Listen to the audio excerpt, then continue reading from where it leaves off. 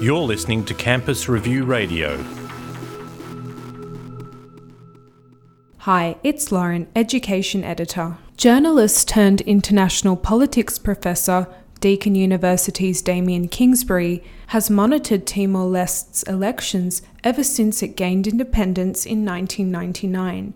He did so again this year. I spoke to Professor Kingsbury about how he became involved in this work and why it matters for Australia.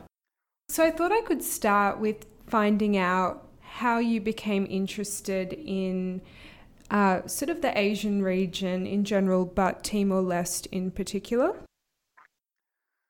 Okay, I used to be a journalist a long time ago, a previous incarnation, and I received a grant from the federal government to do research in Southeast Asia because the government was trying to encourage greater engagement in the region by journalists. They believed at the time that there wasn't enough regional knowledge. Anyway, I went out and about and did a number of stories and interviewed people and wrote things. But one of the countries that I tried to go to at the time was Indonesia.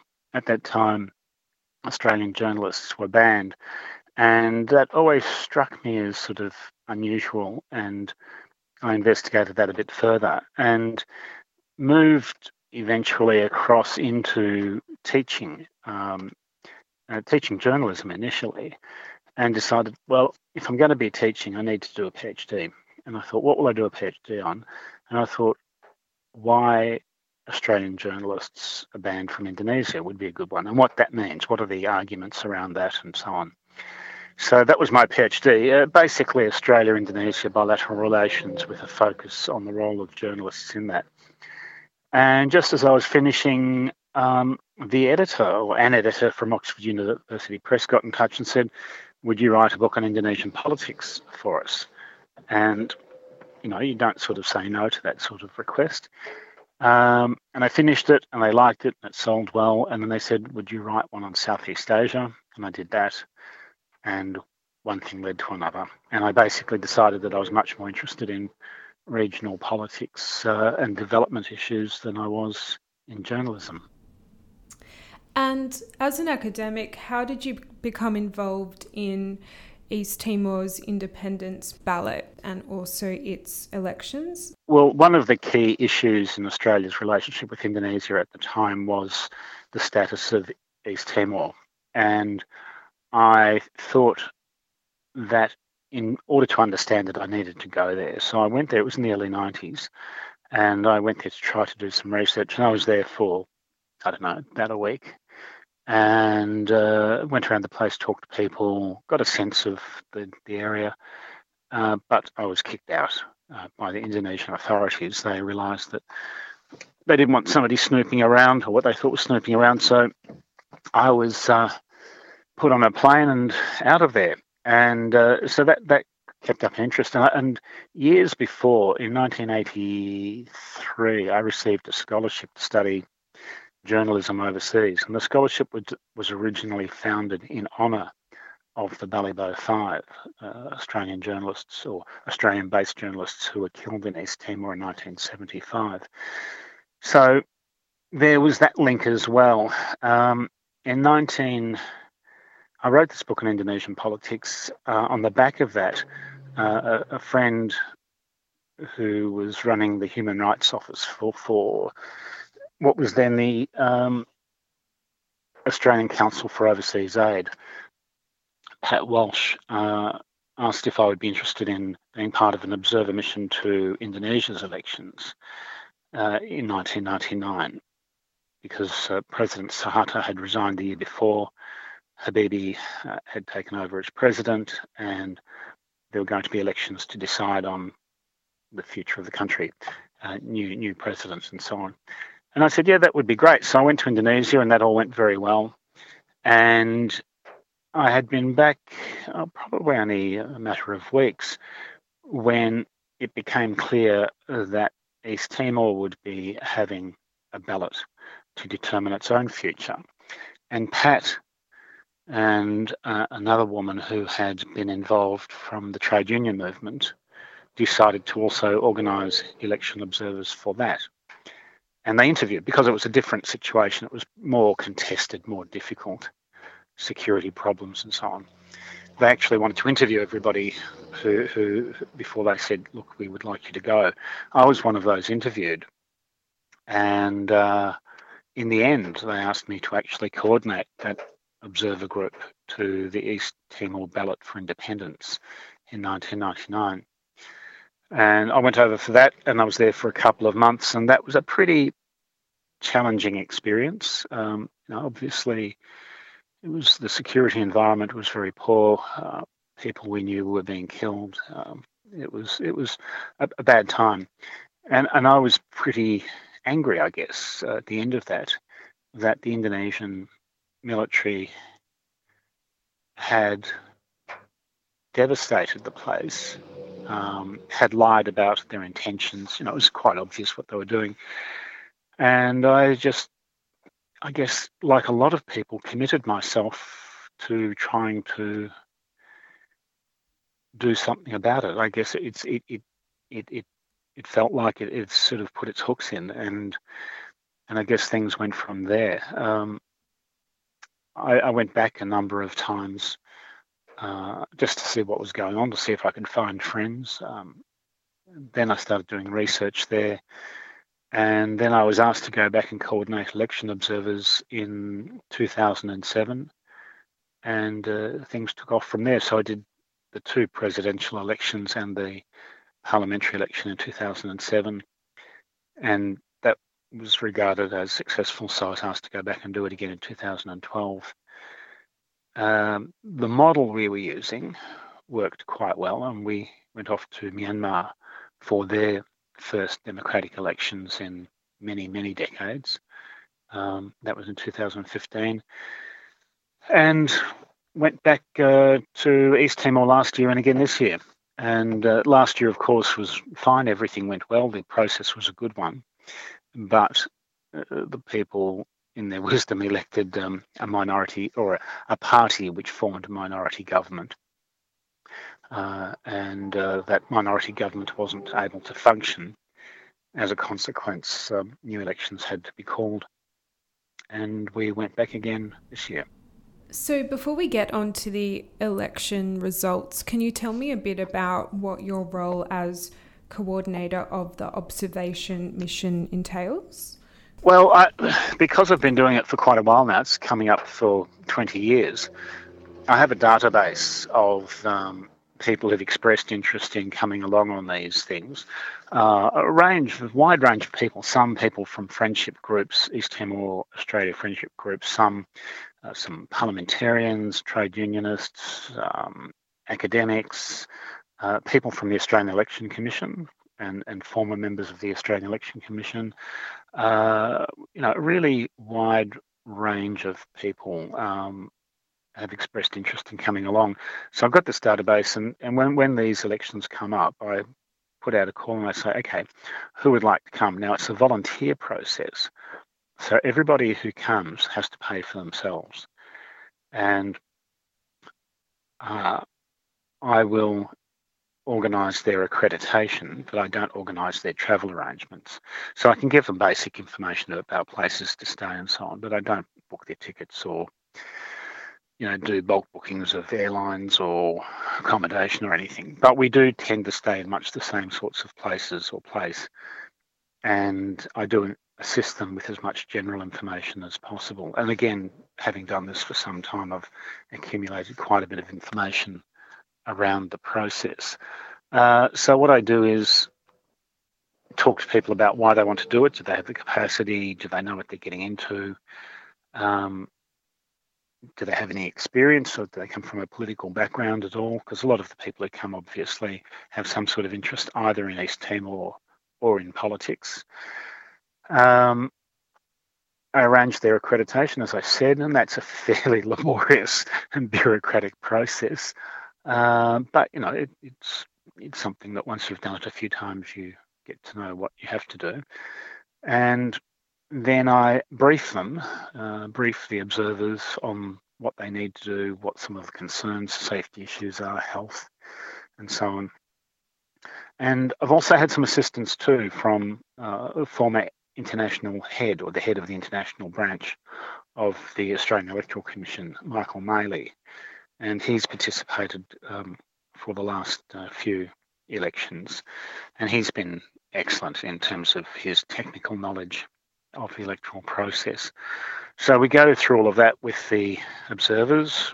We explain the process. We tell them what they need to look out for. We give them a check sheet, and then we send them out to regions. Now we don't, because they're volunteers, we don't tell them where they have to go.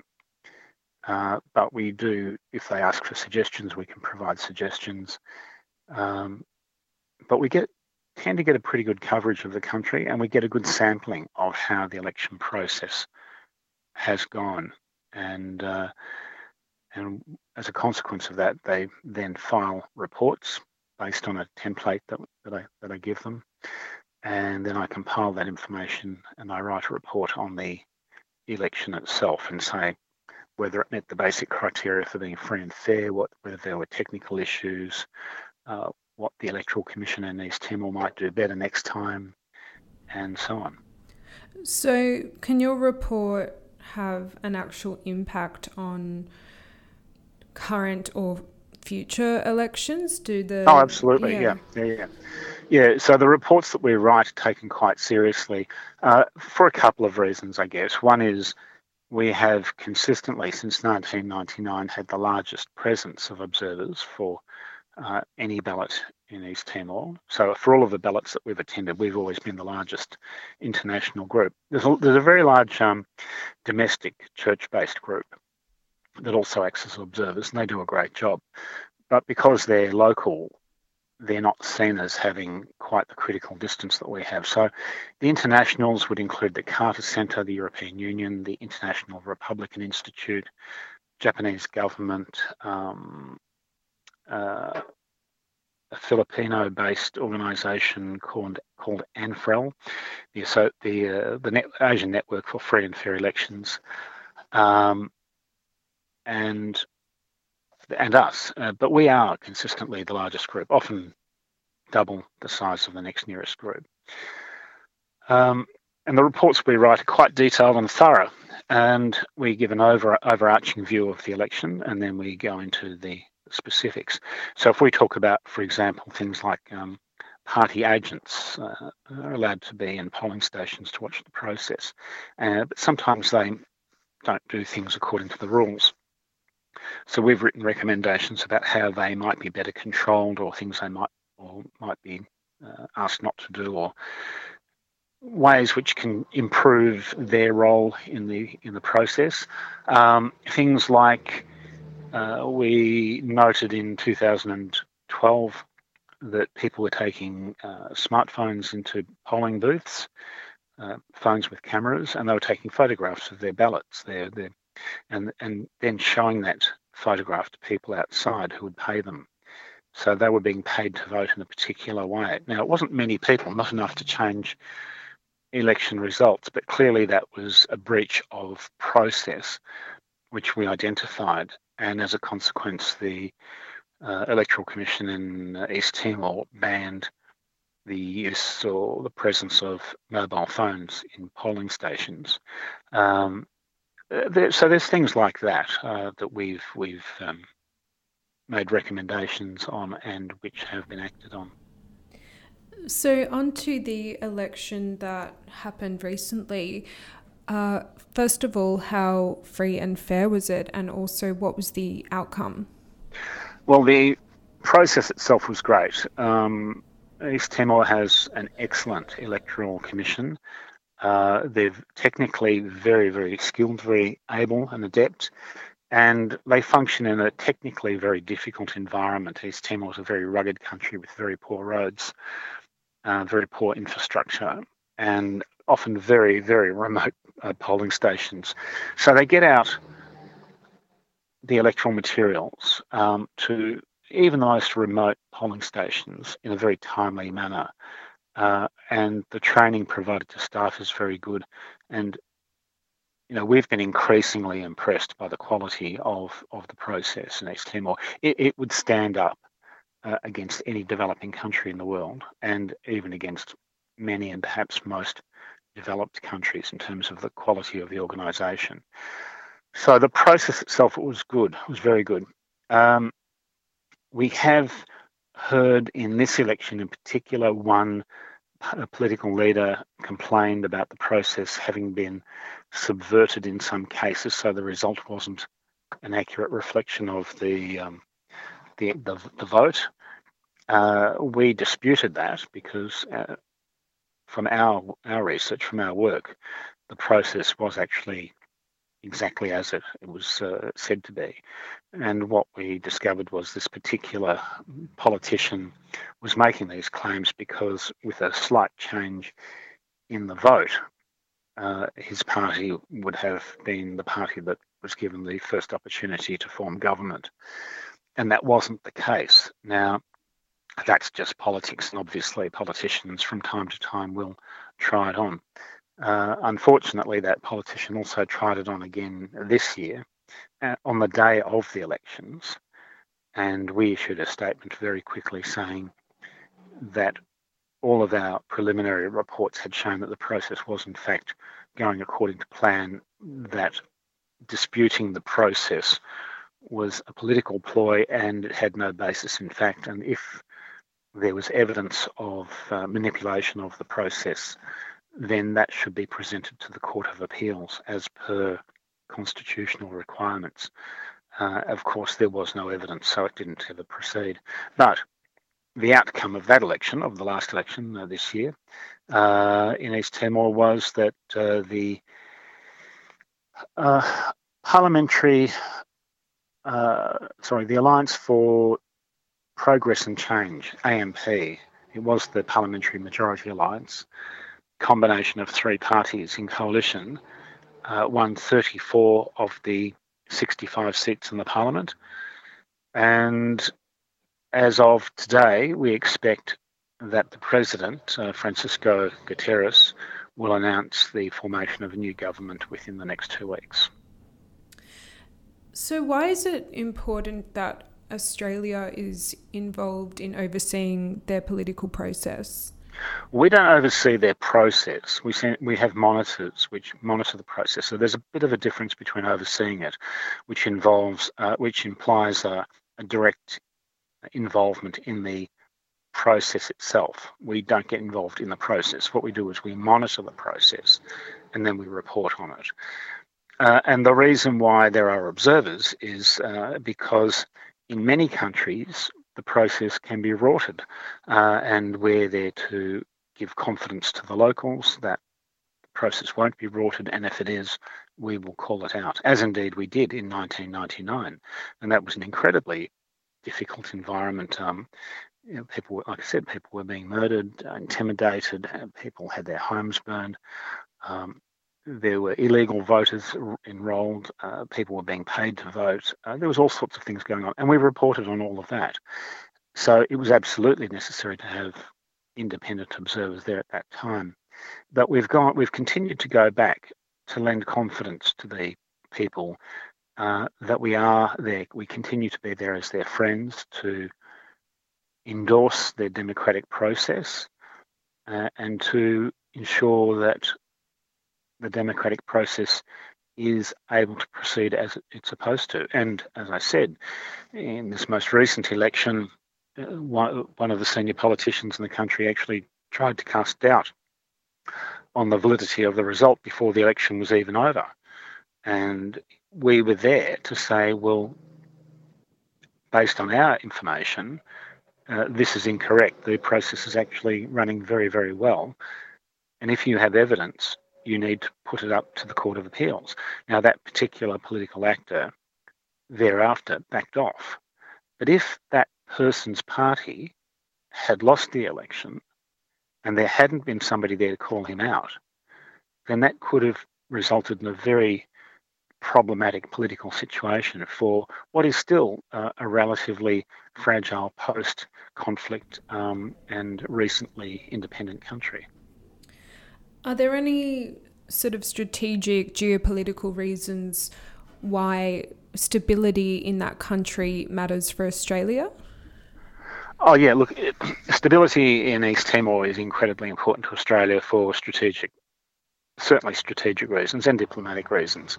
We don't want an unstable country on our doorstep. There was instability in East Timor in 2006. As a consequence, Australia headed a peacekeeping force that went into the country to stabilise the situation. We don't want that to happen again. Now, I'm not suggesting that election observers really have anything to do with that. It's not our role to ensure that a country is stable or not, but we are there to support, as we can, the democratic political process and to make sure that works as well as it can. If that works well and is seen to be working well, then that is probably the best guarantor you can have of political stability in the country. And just as a final question, a more personal one, how do you juggle these kinds of activities with your academic work? Yeah, that's a good question. Well, I mean, some of my research has been on East Timor, so I do write on it from time to time. I've written one book and I've edited 3 books on the country, and I guess I'll be doing more in the future. And I write, articles, journal articles, and so on East Timor. But partly it's just it's a general commitment, and I think we have in universities 3 categories of work. One is teaching, the other is research, and the third category is service, which is quite generic. Service usually means doing something for the university in a sort of a managerial type of role or organisational role, but it can also mean community service. So working in the community in areas that are related to your research and teaching in the university. And it's accepted that this work around election monitoring falls under that heading of service. So the university is quite flexible about allowing me to go and do that. It does add to work. It's certainly logistically a fairly demanding exercise while it's on. And but sometimes you just have a lot of balls in the air and you've got to be able to juggle them. And I think I wrote to some friends a short while ago when all this was going on that there were a few balls in the air. I think at the time I was finishing a book to a deadline, organising observers for those elections, managing a master's degree, overseeing the creation of a new master's program, and moving house. And there was probably a moment or two there where I thought I was going to have a nervous breakdown, but it all worked out well. So I guess all's well that ends well. Yeah. It's comforting. Yeah. Well, the book's finished. We've moved house. The 2 master's programs are fine, and the election monitoring process went off without a hitch. Thank you so much for your time. My pleasure.